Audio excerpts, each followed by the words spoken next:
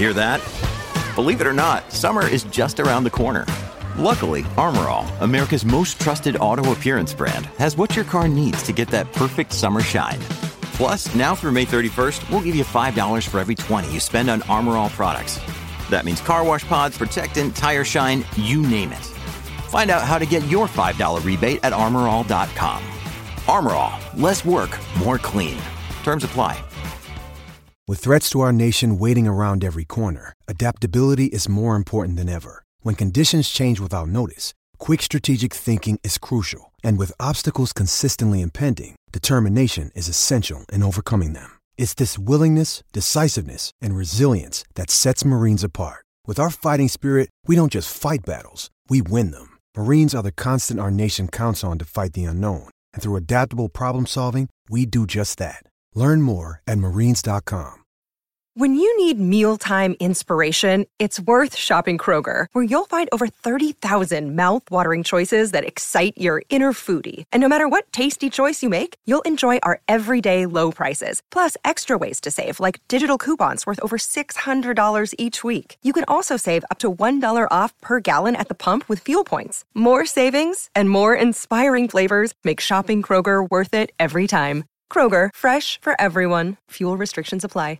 Mary redeemed a $50,000 cash prize playing Chumba Casino this year. I was only playing for fun, so winning this was a dream come true. Chumba Casino is America's #1 social casino experience. It's serious fun. With over 80 casino-style games to choose from, you too could win life-changing amounts of cash. Be like Mary. Log on to ChumbaCasino.com and give them a whirl. That's ChumbaCasino.com. No purchase necessary. Void or prohibited by law. 18 plus. Terms and conditions apply. See website for details. The voice in the preceding commercial was not the actual voice of a winner. From Autosport Magazine, Autosport.com, I'm Kevin Turner, and this is the Autosport Podcast. 2 years since we've been able to talk about the Goodwood revival, but I'm pleased to say that the time has come for one of the highlights of the historic racing season. And joining me is someone who I believe has been at every Goodwood revival and has reported on it for Autosport in all that time since the first one back in 1998. So welcome, Marcus Pye. Good, absolutely. Looking forward to it very much. I've been to every one, been to all the early festivals of speed as well. Missed a couple in recent years, but very much into it. And also in previous years, the members' meetings. But a different look for me this year because I'm not commentating at it. No PA commentary as such, as I understand it, but just a streaming service. I'll be down on the ground, not up in the air. Well, we'll come to that a bit later because that might give you the opportunity to go around and see some of the action from trackside that you don't normally get the chance to because you're up in the box. True enough. But we'll do a bit of a lap guide, I think, a bit later on. But I appreciate that for a lot of listeners, it can be a bit confusing as to which races might be on at the revival in any given year. So I thought I would just, before we get into the highlights and sort of the likely, top drivers and cars, I'll just run through quickly the races that you can expect if you're heading to Goodwood this weekend. The first is the Stirling Moss Trophy, which is for early 60s GT cars. The second race is kicking off on Saturday, the Festival of Britain, which will be for Grand Prix and Voiturette cars in the 1930s and 40s. Barry Sheene Memorial Trophy, a couple of those races for 1960s Grand Prix motorcycles. The John Whitmore Trophy, which is for pre-66 Mini Coopers. Now, my one make, I'm not usually a fan of one make racing, but I think that one probably will be a pretty amazing race, which we'll get back to later. The Glover Trophy for 1.5 litre. F1 cars from 1961 to 65, which is has become one of my favourites actually. St Mary's Trophy for 1950s touring cars, Whitsun Trophy for the sports races up to 1966. They're the really quick, big bangers. The Sussex Trophy for 1950s sports cars. Chichester Cup, which front-engined Formula Juniors this time, which I think are a bit more attractive, but we'll perhaps have that debate a little bit later. The Richmond Trophy for Grand Prix cars up to 1960. Brooklands Trophy for sports cars in the 1920s and 1930s. The big one, in many people's eyes, the RACTT Celebration, which has traditionally had all the big names in historic racing and some from contemporary racing. And that's for pre-66 GT cars. It's a 1 hour enduro. The Freddie March Memorial Trophy, which is for the early 50 sports cars that raced at Goodwood 9 hours. in the first half of that decade. So lots to keep you happy, whether you're into single-seaters, tin tops or sports cars. So Marcus, what are the highlights what things are you most looking forward to seeing this weekend? I think the whole spectacle is quite something. If you've not been before, it's very different to any other historic race event you go to. The paddock is always buzzing. I'm interested to see this time whether, because there are fewer spectators going to be there because of the COVID protocols, etc., whether the whole thing kind of feels as busy or whether it feels a little bit more informal, if you like, to be able to get round and actually have a good look at things without sort of the right crowd and no crowding, as they used to say. Well, it might be quite nice, actually, in a way, because I've been going since the first one, and a little bit like the Silverstone Classic, they've both become so enormous, they're almost a bit overwhelming. My old man, John Turner, he prefers going to the smaller club meetings now for that very reason. And I quite enjoy the members' meeting because that doesn't tend to be, you still got great cars, great racing, great drivers, but it tends you can get around more easily. So perhaps it'll be in that respect, it might be good for the spectators that are there. Although of course it's a shame they can't have a full house, if you like. But one thing I did want to mention, Marcus, is it true that I've heard there might be a new bridge over the track on the run to Madwick? I've heard so. I've actually not been over to Goodwood in the run up to the event, so I haven't seen the build up, which actually takes place over a number of weeks normally. Yes, I was interested, anyone, to see what's going to be there. To be honest, it has been a bit of a clog point. There's sort of a log jam, the tunnel under the circuit. In recent times, as the event's got more popular, a footbridge, if indeed is a footbridge, an interesting change of a backdrop really to the whole races. It might be a bit off-putting for the drivers who've been there year after year. Those who are there for the first time will not know any difference, of course. Yeah, absolutely. And I think it's quite nice that the circuit is developing a little bit because, as I think you've pointed out previously, Marcus, it's now been active as a historic venue longer than it was as a contemporary one, which seems pretty remarkable. Says a lot for what Lord March and his team have managed to achieve there. Very, very much so. I mean, Lord March, as he was, the Duke and Richmond Gordon as he is, has taken it onto success, new levels most years. But 1948 to 66 was the original era. So 98, exactly half a century later to the day when it was reopened, through till 2016 would have been the middle of 2016 would have been the same length as the original era, the first heyday, as I call it. And so we've had a few extra bonus years on top of that, and it is a wonderful, wonderful place. It's a great track. I mean, the purists, those who went there in the day, say yes, it's much, much nicer than it ever was back then. It was a newly demobbed RAF airfield, West Hampstead. But at the end of the day, customer demands being what they are, and the show being what it is, and the level of detail employed around the campus makes it very special. So it's going to be quite good to see what it looks like on Friday when I get there. And of course, it really means something to the drivers and the car owners to win at Goodwood. It's one of those sort of big sort of blue ribbon events now, to the point where I know several historic preparers, and I'm sure you'll say, Marcus, that have said, Goodwood has almost single-handedly pushed the development of historic racing cars forward, which we've talked about before. Sounds a bit of an oxymoron, really, but these cars, they really are quick, aren't they now? Quicker than they were back in the day, and quicker than they were even when the revival started in 98. They're a lot quicker now than they were, and that's for various reasons. The circuit is a better surface than it ever was. Secondly, the tyres on the cars are better than they were, or stickier than they were, if we can say that. Thirdly, the teams which prepare the cars have a greater understanding of the suspension dynamics, of building dampers and kind of geometries to suit what they've got. And of course, in the day, the works teams were brilliant engineers, but they were out there in the field working on a car that had to be competitive that year. Then they'd move on to the next one. The people who are now preparing them, the real top teams who I mean, for some, they're running on pretty much money no object budgets for their car owners. Work really hard to bring a car on year after year after year. And consequently, in most of the categories we're going to see showcased, they do lap rather quicker, in some cases dramatically so, than they did in that 1948 to 66 period. I mean, the cars in the RAC TT celebration are going several seconds a lap quicker. And if you look back to sort of 1998 in the first revival and look at sort of the lap times at the front, and they barely get on the grid now. Quite an astonishing thing.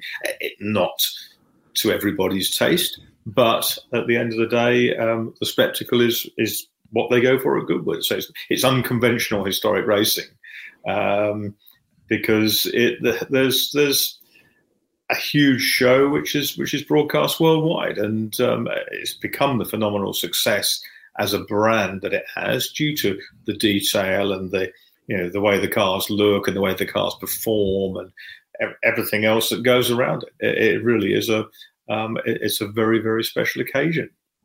Yeah, and while I have my own reservations, as I'm sure you do, Marcus, about some of the developments that we've seen with the lap times, one thing you can say about it is it certainly answers those people that aren't familiar with the history. Say, oh, yeah, it's just driving around in old cars rather slowly. None of the cars will be, certainly the ones at the front of any of these races will be driven slowly. We'll have a lineup of professional contemporary drivers, recently retired drivers, and some really top historic aces as well. So the cars will be driven properly. They will be driven, flat chat, sideways, and all the rest of it. So it really, in that sense, Goodwood remains a fantastic spectacle. And I guess the biggest name joining for this year, Marcus, is probably Jenson Button, who you'd have seen coming through Formula Ford and Formula 3 before, obviously going on to become F1 world champion and international superstar, etc. So what do you reckon that he'll make of, well, first of all, what's he driving? And secondly, what do you reckon he'll make of it? He's in a couple of cars, isn't he? I mean, he's in a quickie type Jag, which would be interesting to see. But my interest in watching Jenson Button race goes back a really long way, further than you might think, because I saw him compete in the Golf TVS karting Super Prix at Clay Pigeon down in Dorset when he was, I don't know, about 8 or something like that. He was certainly a very, very quick young lad then. I said to a friend of mine who's really into his karting, that kid will be world champion one day.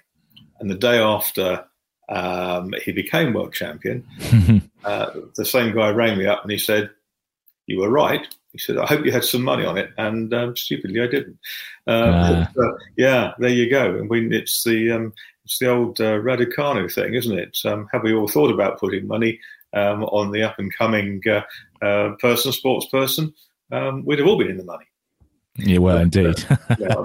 My first memory really is seeing Jenson really sort of close up. Obviously, watched him in Formula Ford, but it was on that on the McLaren Autosport BRDC test evaluation, the top 6 evaluation at Silverstone, when he was put into David Leslie's BTCC car.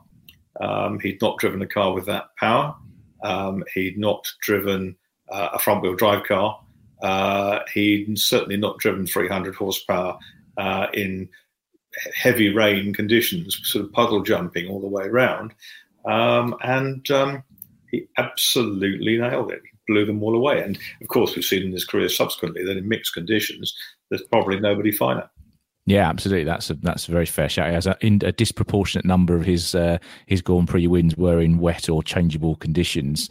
But I think it's always interesting to see how the contemporary or recently contemporary pros get on at Goodwood and historic racing. For the most part, of course, they are fantastic, and some are a bit more fantastic than others.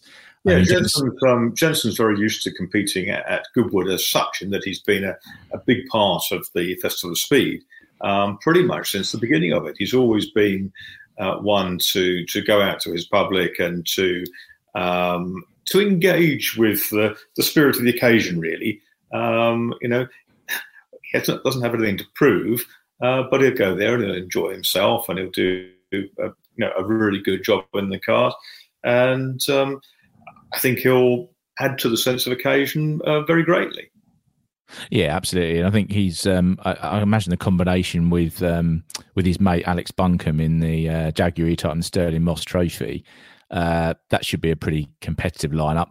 He's in a Cobra in the RACT, isn't he? And it's always difficult to know because the Cobras vary quite a lot on their competitiveness and originality. So that might be more difficult to pick where he's going to slot in there. But yeah, as you say, just great to have him there. And I'm sure he's always a good ambassador for the sport, isn't he, Jenson? So, and of course, he's still been active. He's raced in British GT, Super GT champion. He's done a bit of Extreme E. So it's not like he's got too much rustiness to knock off. So I'm sure he'll be there or thereabouts. And as we used to see in the days when the late Sterling Moss and John Surtees were there at Goodwood, there was nothing like the big occasion to bring out the race driver and show off all their consummate brilliance. I mean, Sterling in a Maserati 250F, John Surtees in a Ferrari 250 GTO were absolutely sublime, and they were decades past their pomp.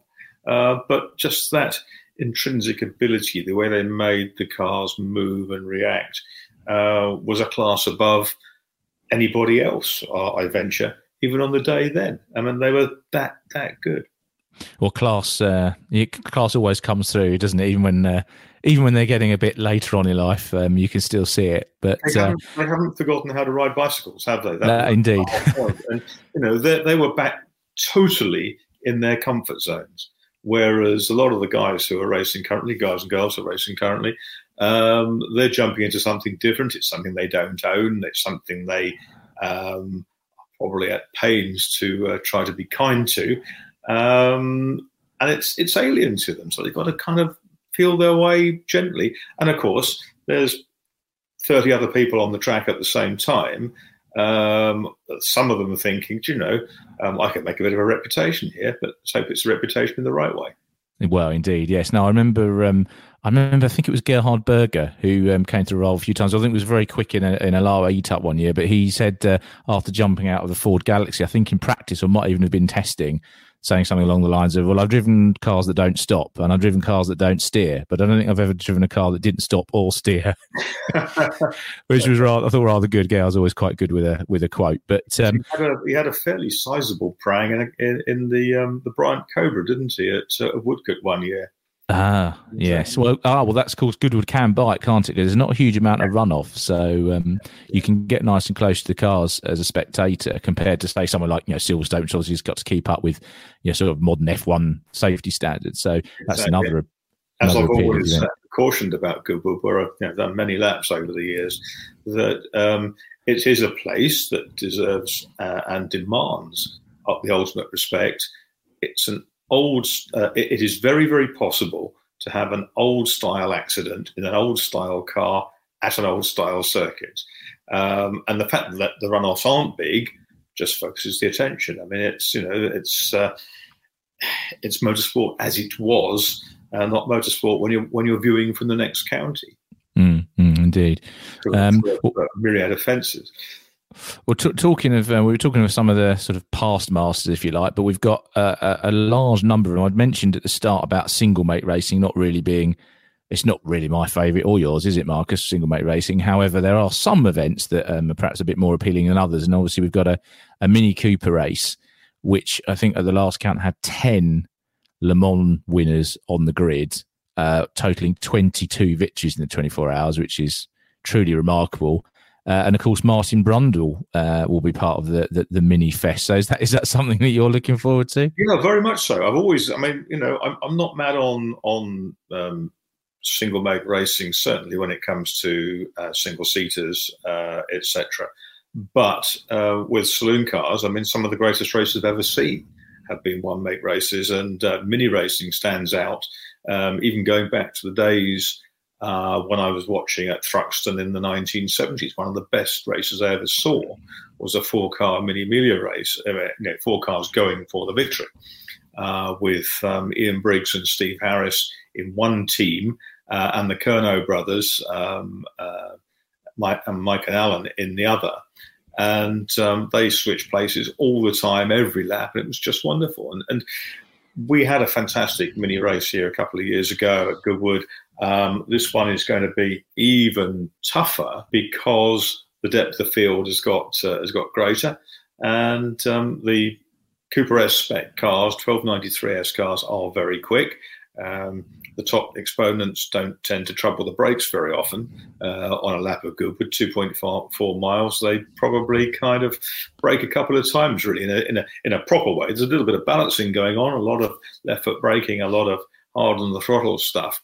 And when you watch the masters at work, the Nick Swifts of this world, who drive those cars pretty much all day, every day, they're very, very hard to counter. But it won't stop a lot of the guys wanting to be best of the superstars, if you like, who are coming from elsewhere. It's going to be incredibly close. And if you want to see a fantastic example of slipstreaming, that's going to be the one. Probably the race of the weekend in some respects. Well, I must admit, I think the race, it was at the members' meeting, wasn't it, in 2019, I think? 19, yeah.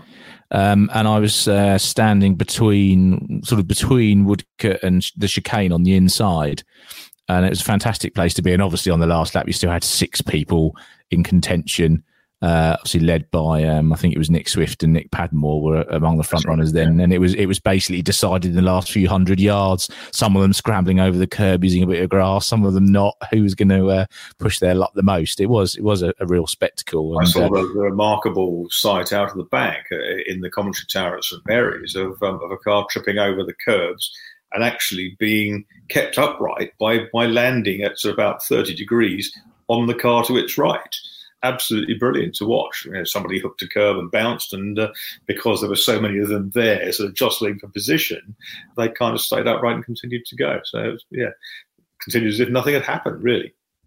Yes, and as you mentioned in the preview that you've written for Autosport magazine this week, combination of Nick Swift and Andy Jordan, who's been doing a bit of mini racing this season anyway, yes, will probably be a fairly tough combination to beat. But yes, it will, and that's Andy goes back with Goodwood a long way. He's been their tester for track tests and stuff on the video streams, etc. He knows the track exceptionally well. Most of the competitors who are based in the UK have probably been to do 1 or 2 sessions down at the circuit beforehand. My brother was down a couple of weeks ago when Martin Brundle was having his first go in the minis in a race, and he got chatting to Martin, who was absolutely having a ball. And he's watched his lad Alex enjoy some great historic racing of late with Gary Pearson in various cars, and having been to the Silverstone Classic this year and done some as well, he's really got the taste for it.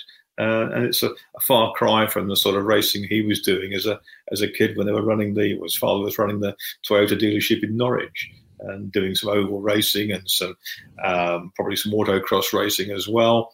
And then, of course, Martin got into Formula Ford 2000. Always great, and he's a real enthusiast. He's a great enthusiast. Yeah, absolutely. Yeah, it'd be good to see him out there jostling as well. Could be quite entertaining. They're exceptionally quick, those cars, and no matter where you stand on the circuit, you'll really appreciate those who ultimately get it and are incredible minis. Those who are just a little bit behind with the ambition to get on the pace and work out how we're going to do this, and those who perhaps are a little bit more circumspect, but there won't be too much circumspection, I shouldn't think. Well, yes, indeed. And another Goodwood ace, I suppose, that you've picked out in your preview is Andy Middlehurst, who I think I'm right in saying has already won 6 times in the ex-Jim Clark Lotus 25. Yeah, love a trophy. Indeed. Although, funnily enough, one of my best Goodwood memories was, I think it's 2018, standing out halfway down the Lavant Straight, and he and Joe Calasarco in the Ferrari came past side by side several times. So the 1512 Ferrari, which makes the most phenomenal noise, doesn't it? As a combination, the flat 12 and I think the Climax V8 is actually quite an underrated engine sound as well. And the two of them howling past, and that was a rare occasion where the Ferrari actually came out on top, and he apologised to the British audience, which I thought was rather amusing.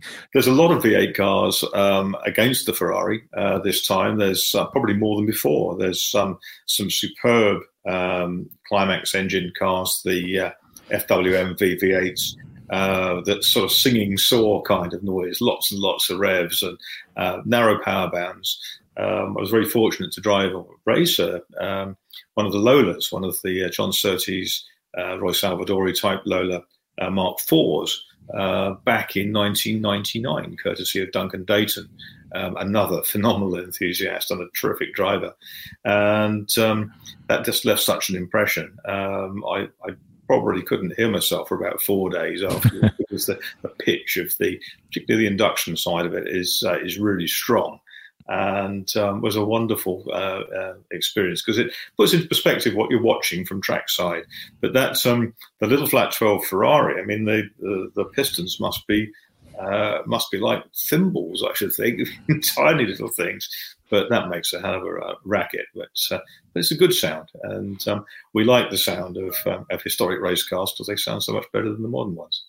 Yeah, because they're unrestricted, aren't they? Also, modern cars are, have to have various restrictions, and both from sound and pollution, all that sort of thing. So naturally, has had to move on. But it is nice to hear some of the older engines, from back in the day. But I'm also interested in that race to see how Michael O'Brien gets on, because he's obviously got some contemporary GT experience. He's also, of course, raced in historics before.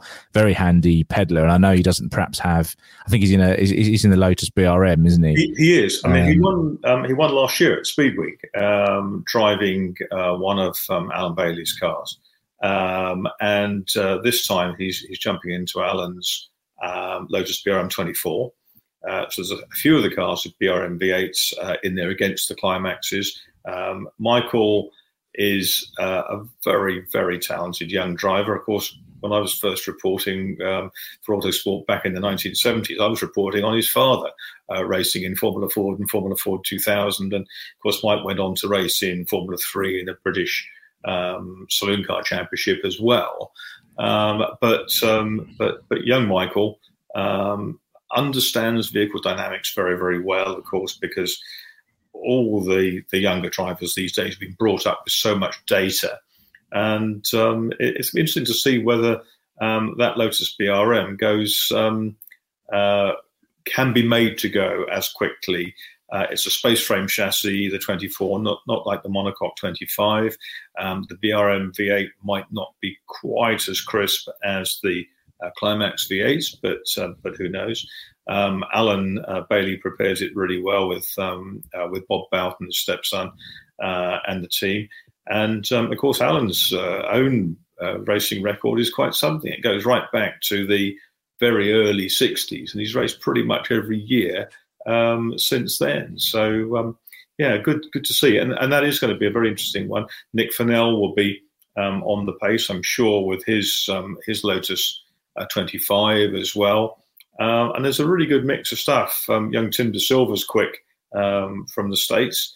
I think it'll be sometimes in the past it's been a bit one of those runaway type races. You always wanted to be a bunch of 7 or 8 dicing for the lead. And it's never quite delivered because there's usually been someone just that little bit above at the rest. James King's in there as well, who he's got the wonderful Dan Gurney Brabham BT7, which is a lad he saw when he was travelling Europe as a college boy.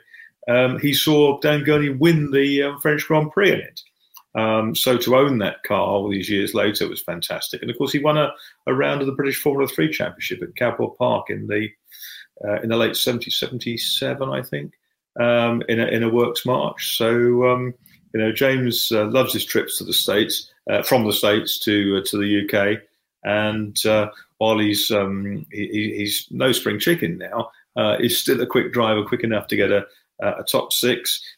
Richard Atwood will be out again in his BRM. And Richard, who won races at Goodwood back in the 1960s, he really is one of the senior citizens of racing these days. Porsche's first Le Mans winner with Hans Hermann all those years ago, but still loves coming out and performing, and it just wipes away the years when he gets into a racing car, whether it's the Porsche or whether it's the BRM or whatever. It's always great to see Richard do his stuff. And I like it when the BRM, Brabham, Ferrari and Lotus are running sort of in proximity, because then you can imagine it being Clark, Surtees, Graham Hill and Gurney going around together, which... This is really bizarre, because it's given me the idea 3 or 4 years back when Crosley Car Company has been building race cars in Northern Ireland since 1957, developed a modern single-seater for a classic racing school at Clermont-Ferrand in France, or Charade as the bit of the circuit's called they use. And there is the opportunity to go and do track days at Goodwood and schooling and be tutored, etc. I just thought that a set of those Crosley, but painted up in a sort of a Clark team, a Brabham team, a Surtees team, and whatever, would be fantastic. He has sort of 7 or 8 of those cars. He had four teams of 2 or whatever, and they're powered by sort of modern Ford engines that are designed to run really quietly. So there's no offending the neighbours, and a good opportunity to actually sample single-seater driving at Goodwood, which is a fantastic experience, as I recall from going around there in Formula Ford cars back in the sort of 70s and early 80s. It was always just a great privilege and a joy, because at that point we had no idea that racing would come back to Goodwood. It was just a test venue for many years. Hundreds of laps around there in Formula Ford. It was great. Yeah, sounds good fun. And of course, before Formula Ford, as a kind of entry level single seater category, we had Formula Junior, and this year's revival pack of juniors is for the front engine brigade, which I prefer, because I'm the same with the 50s into the early 60s Grand Prix cars. I always want the Scarab or the Tech-Mech or the Ferrari Dino or the BRM to beat the Cooper. We may see the Scarab win this time.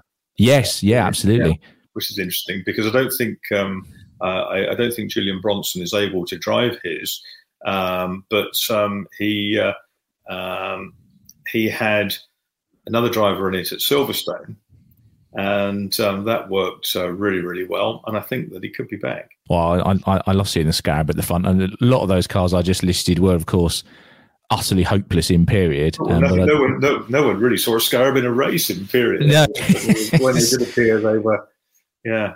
No, I think the Tech-Mech only appeared at one World Championship Grand Prix, didn't it? So absolutely, yeah. But Andrew Haddon drove the Scarab at Silverstone, having never sat in it, and won the second race absolutely brilliantly. And he's a driver with good historic pedigree and a very, very wide range of cars, from 3-litre Formula One cars to Lotus Elans and things. He's won the Spa 6 Hours in the past. So it's an opportunity to see a Scarab right there at the sharp end with Miles Griffiths in a Lotus 16. It's going to be very difficult to topple, but anything can happen. Anything can happen.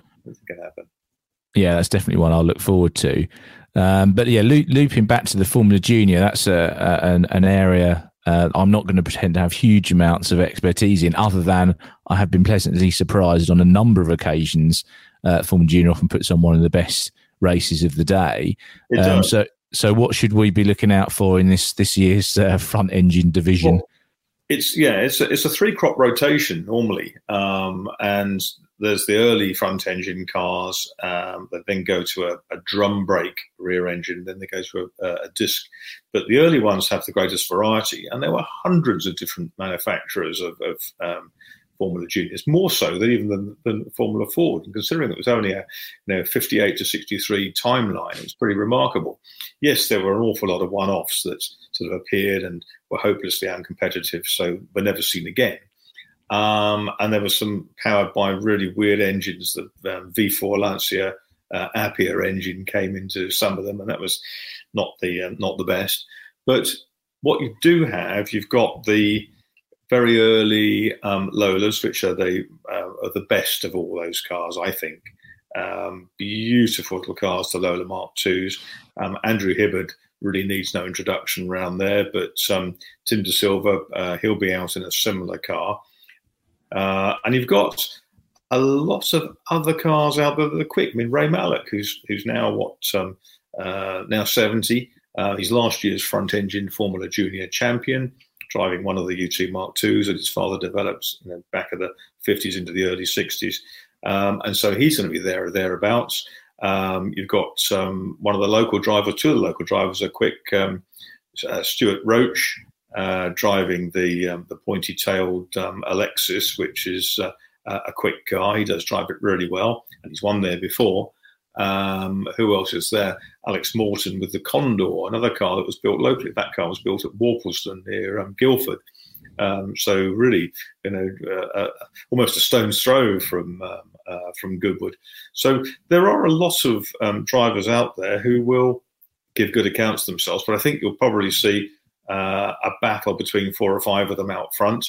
I hope there's not a significant breakaway. Colasaco's back in another of the, I think one of the Stangolinis, and then you'll see packs within the pack. So there should be some good dicing down the order. But the way it's seeded by Duncan Abaliati, who's out there with the Flying Carrot, a car in which he's competed in, I believe, more than 600 historic races now, which is quite terrifying. It's seeded to not represent the grids you saw back in the day. Otherwise, there'd be 6 Lola Mark 1s, and there'd be a bunch of Germanys, and there'd be a bunch of Elvas as well, cars made in Sussex, of course. And you might have, well, you would certainly have less of a spectacle. What you want to see is variety, and there'll be even things like the weird little German Mitter DKW with the 3-cylinder 2-stroke engine, making a racket in the hands of Rudolf Ernst. It's an opportunity to witness a bunch of racing car marks that you probably didn't know existed unless you're a regular Goodwood goer. Lucky Land Casino, asking people, what's the weirdest place you've gotten lucky? Lucky? In line at the deli, I guess? Aha, in my dentist's office. More than once, actually. Do I have to say? Yes, you do. In the car before my kids' PTA meeting. Really? Yes. Excuse me, what's the weirdest place you've gotten lucky? I never win and tell. Well, there you have it. You can get lucky anywhere, playing at LuckyLandSlots.com. Play for free right now. Are you feeling lucky? No purchase necessary. Void where prohibited by law. 18+. Terms and conditions apply. See website for details.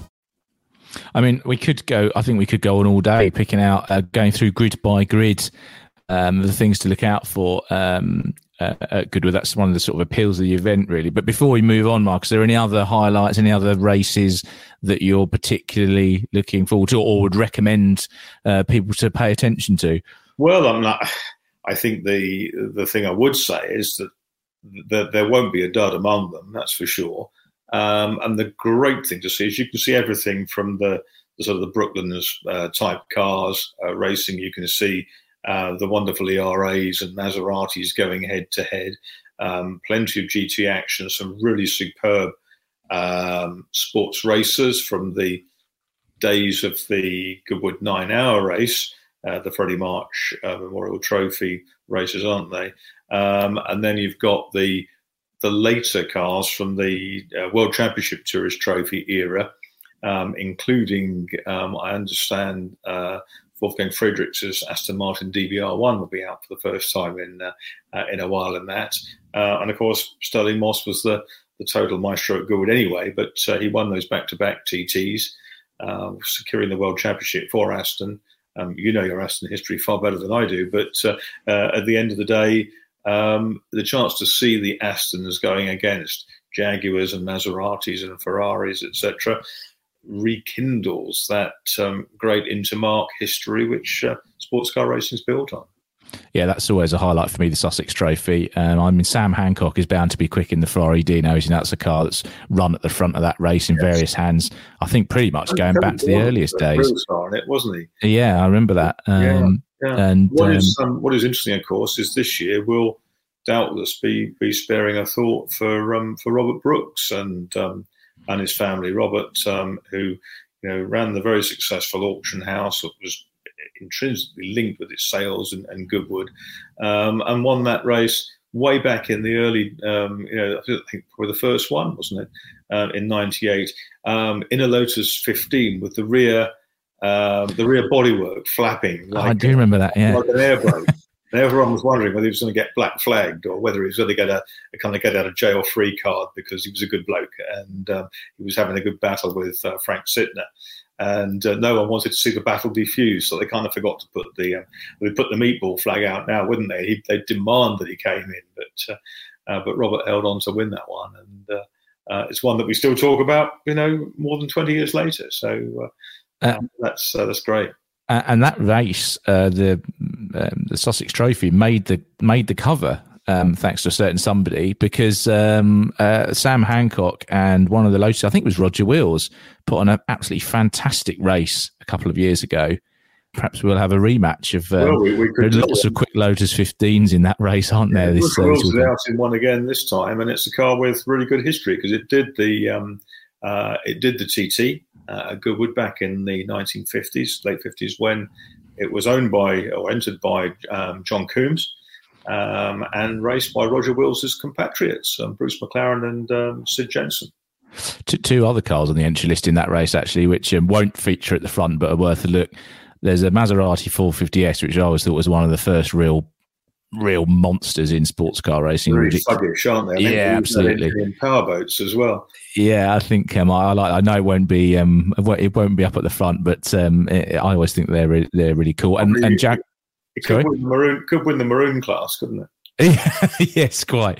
And the other one is the Jaguar E2A, which, if you're not into sort of D-type, E-type history, is kind of the missing link, really. I suppose that's a bit of a cliche, a bit of a lazy way of describing it, but it essentially is. Yeah, it's a crossover in the same way that the 64 shaped Ferrari GTO kind of led into the 250 LMs and 275 LMs. So yes, it's an interesting car, and I haven't seen it out for quite some while.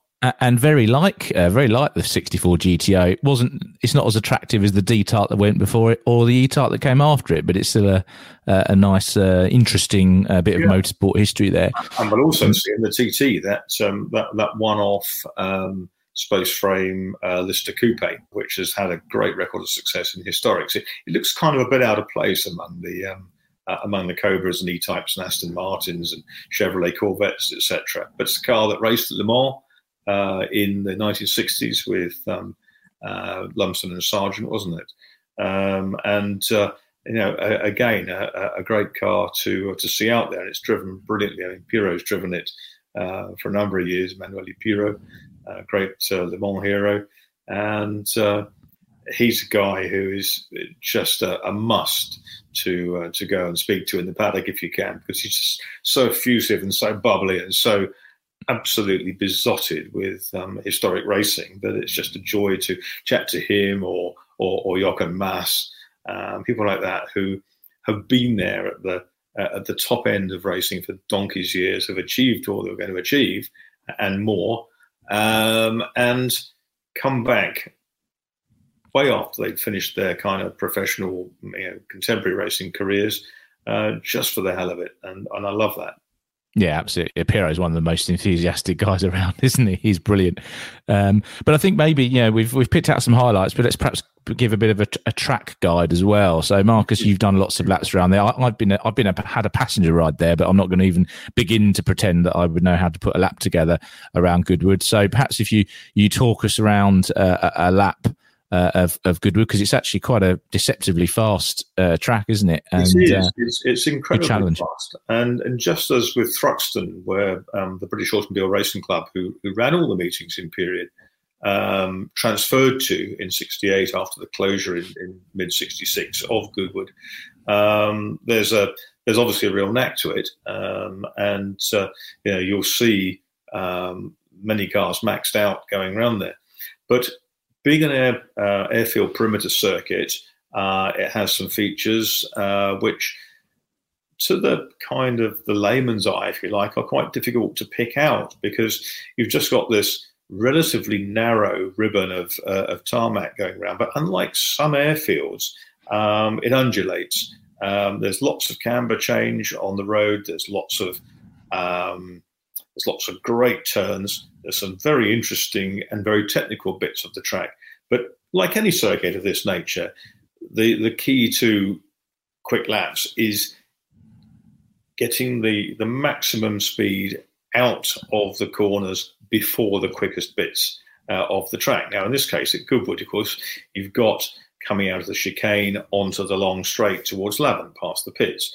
You've got the exit from Lavant that builds all the way round to the corner, which we're not allowed to refer to as No Name, but everyone calls it No Name. I think it should be renamed Moss, and I hope it will be in the years to come, as that's where Sterling had his accident in '62.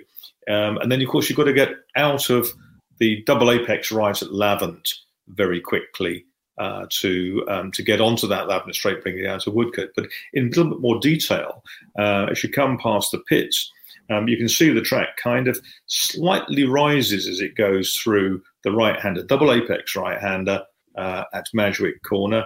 You've got to approach towards the left-hand side, but not take the first apex, the second apex, which has a deceptive little hump before it.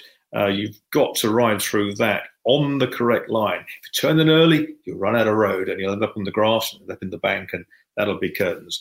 But if you can get that one right, you then look down into a tricky situation, because in the afternoon, if the sun's shining, let's hope it is, you end up going into the sun down there as well. And you see the next little kink, and that's, what's that called? Ford Water. Ford Water, isn't it? And at that kink, you think, I've nailed this, absolutely fine.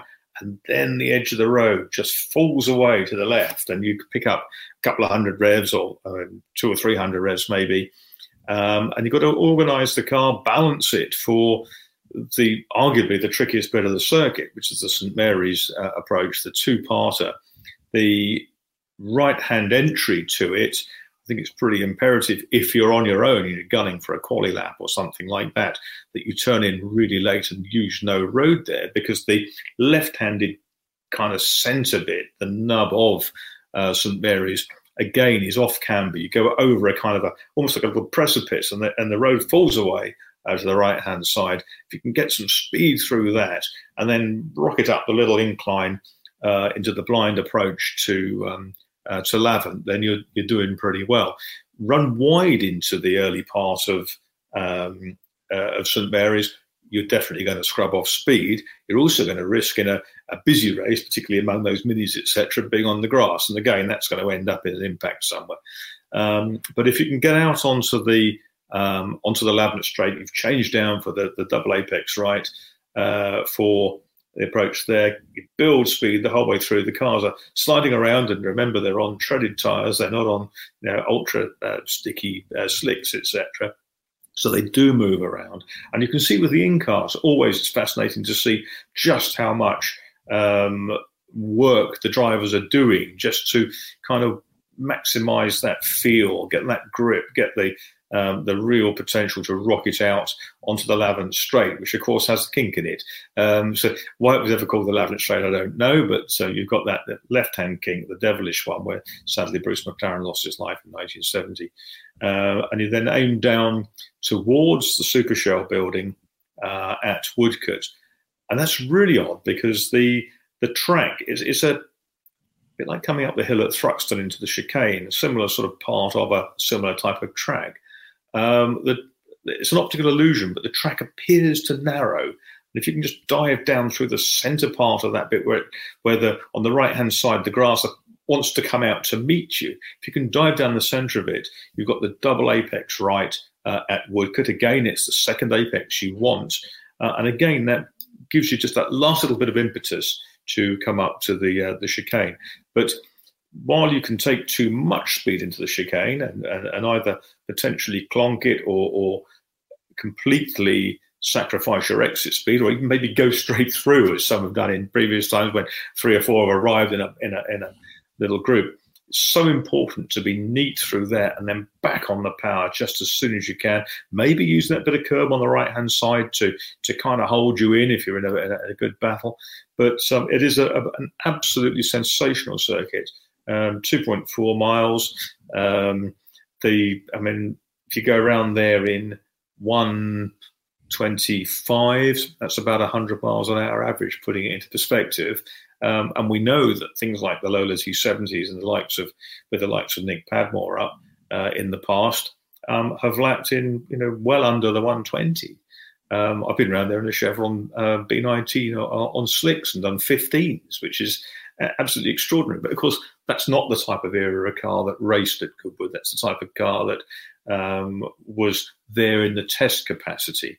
But when you see the big sports cars, now I think they're pretty much they'd be doing 120, something like that, if it's good. I think that there's very much the awareness drummed into the drivers that go much quicker than 120, and that starts to get tricky, particularly as the cars they're pretty vicious. They are not ultimately that well matched as cars. There's the quick bunch, there's the intermediate bunch, and the slower bunch, the cars that don't come out that often, or cars and drivers combo. And at the end of the day, it's a show. It's not, you're not sort of trying to win the last seat with a Le Mans team for next year. And it's absolutely brilliant. And those cars will pull, 165, 170 miles an hour, probably the quickest ones, down towards Woodcote. As we said, it doesn't take prisoners. I must admit, I love the cars. Don't get me wrong; I think they're fantastic, T70 Spiders and GT40s. But I do sometimes question the wisdom of that race still being on the revival bill. It feels like they're sort of asking for trouble. I know at least one driver has said that a GT40 is absolutely the quickest thing they ever want to drive around there, and anything more than that is pushing it. So I always have a sigh of relief at the end of that race. I know what you mean. They've not had a big crash. Yeah. And, it's great to see the GT40s. They are absolutely timeless. And GT40s and T70 Spiders raced there. I mean, Roy Salvadori did a lot of the development work of GT40 at Goodwood back in the day. And then there were no facilities, lots of concrete walls and bits and pieces. And, always very good to see. But, that Whitsun Trophy race is, yes, it can be hairy. And often there's a sort of an early safety car, isn't there? Because there's been people trying to thread 3 into 1 into the chicane, and that's not going to work in a car that size or that potential. So a nice, clean Whitsun Trophy would be a real big bonus. And we can see the cars at their best because they are just beautiful to behold. As in fact, the whole majority of all the grids will have something in it that you're going to enjoy. And I do beseech you, if you're just going there to watch, you've not been before, or you've been every year it's been on, go and watch from somewhere different. If you're there for more than one day, walk around the circuit, but walk anti-clockwise, so that you can always see the cars coming towards you. From a different vantage point, or obviously you turn away and still going away. And I think it's fascinating to stand at any racetrack you're not familiar with and just pick up the perspective of how quick the cars are. And they'll always be quicker, I think, going away from you. They always look to be quicker. I remember standing at turn 1 at Daytona at the 500, one of the sort of quali days, and just deliberately not looking at the cars coming down off the sort of tri-oval, and the speed past you is awesome. And it's the same if you stand at one or two places at Goodwood. Certainly, you really get the impression that these are drivers who are they're certainly living. Yeah, I absolutely agree. I totally recommend going around the circuit. And actually, very much like the driving challenge, there isn't really a bad bit. There aren't many places where you stop and go, I mean, my personal favourite, and I think it's probably my best place to watch motor racing in the whole country, is effectively on the outside of the right hand kink of St Mary's. Yes, because it's also, you can see the cars obviously coming through forward water and down towards you, and then see them tackle St Mary's, which is very tricky, as you say, off camber. The car's always falling away. You're coming around that kind of long right-handed arc, and they're falling away, and there's often 3 or 4 cars dicing. They're lapping somebody, and it all gets quite dramatic. It's a brilliant thing to see, and it is a wonderful place to watch. Probably one of the places, I think it was the place I chose last year in a feature as the best place to watch in the country. Excellent, we're in agreement. Yeah, I mean, it's one of those places where if you want to really know who's on it that weekend and who's really mastered the art, you can see, and especially if you're there for a whole session, a whole race or a whole qualifying session, you can see the real top guys. They get half the turn done before they arrive because they've got the angle of the car already set up by the time they clip that little curb on the right hand side. So, like you said, Marcus, on your guide around the lap, they've already done half the work, so they can get across to the right to then tip it into the left. And the guys that are doing it consistently, inch perfect every lap, it really is something to behold. I remember watching Peter Harbin there, and he had two different approaches. In the DBR one, it was all neat and tidy and clipping the apex and lovely, and in the LMB Ferrari, he hurled the thing across the grass. I'm sure that there was a groove that he cut into the grass on the inside there as he tried to make sure that it didn't drift too far out to the left. So absolutely one of the places I always try to go to. Yeah, when somebody gets adventurous there, and there is only really one alternative, and that's to try to go around the outside, then you do have that situation where you're going to get bottled up through the left-handed bit, which falls away. At which point it becomes very difficult to turn the car that's on the outside, on the left-hand side, going through the left-handers. So that the outsiders, they've swept through the approach corner. There's always going to be drama. And the number of cars that end up sort of spinning there because they're trying to defeat the laws of physics. Suddenly they forget that, they're on narrow tyres, they're on treaded tyres or whatever, and it's not going to go around, but it doesn't stop them trying, that's for sure. Yeah, it sucks you in, doesn't it? I remember being there when Juan Barazzi had the 250 LM that I think finished second at Le Mans in 1965, and standing with my old man, and he came through one lap and he was quite deep, and the second lap he was even deeper, and we were like, I don't think he needs to come in here any quicker. Third lap, he went in too hot and did both ends, and It was a very crumpled LM, which is a very sad sight afterwards. So there often are, especially on the first lap, St Mary's Trophy, all those touring cars hurtling in there, all with different abilities, different handling and power abilities, and the drivers have to find a way to negotiate each other as well as the corner. It's an entertaining place to be. The minis, they're incredible because they certainly they don't lift going through the approach right-hander. At which point anything could happen. It's like a game of billiards, really, because one of them taps another, and then taps another. It all gets really out of hand, but they can get they're retrieved from some amazing angles. I'm sure there's a lot of lack of imagination to go with the skill, but we've said before, when did imagination get in the way of speed? I mean. I must admit, if you were to have a throttle trace of one of the top mini drivers around Goodwood, I suspect that the percentage time on full throttle would be incredibly high. Yeah, exactly. I mean, they'd kind of, you go to somewhere like Thruxton, and in the mini you'd brake. In a Mini Cooper S, you would brake twice. You'd brake for the complex, you'd brake for the chicane, and it's a bit similar. At Goodwood, I suppose you brake for the you brake for Woodcote, you brake for the chicane, and the rest of it, if you're on song and you're really into it, you just hang on in there and scrub any speed off that you require by throwing it a bit sideways in the old sort of John Rhodes type style. Yeah, no, I'm sure there'll be a lot of that this weekend. Well, I think we've shared hopefully we've shared our enthusiasm for Goodwood and the revival itself in this. Please do take a look at Autosport magazine, out every Thursday. With this week, it's got Marcus's preview to the revival. And if you're going, then enjoy it. And if you're not, hopefully you can tune into the live streaming. Basically, Friday is essentially the practice day, although there's the fantastic evening race, which used to be the Kinrara and now is the Stirling Moss Trophy. Same cars, early 60s GTs, and then into the full-on race action from early Saturday all the way through to the end of Sunday. So thank you very much for joining us, and thank you to Marcus Pye. I hope you have a fantastic weekend, and the opportunity not to commentate will actually allow you to see more of that great circuit. Yeah, it'll be different, but it'll be still fun. Absolutely. Well, thank you very much, Marcus. We'll be back soon with another Autosport podcast.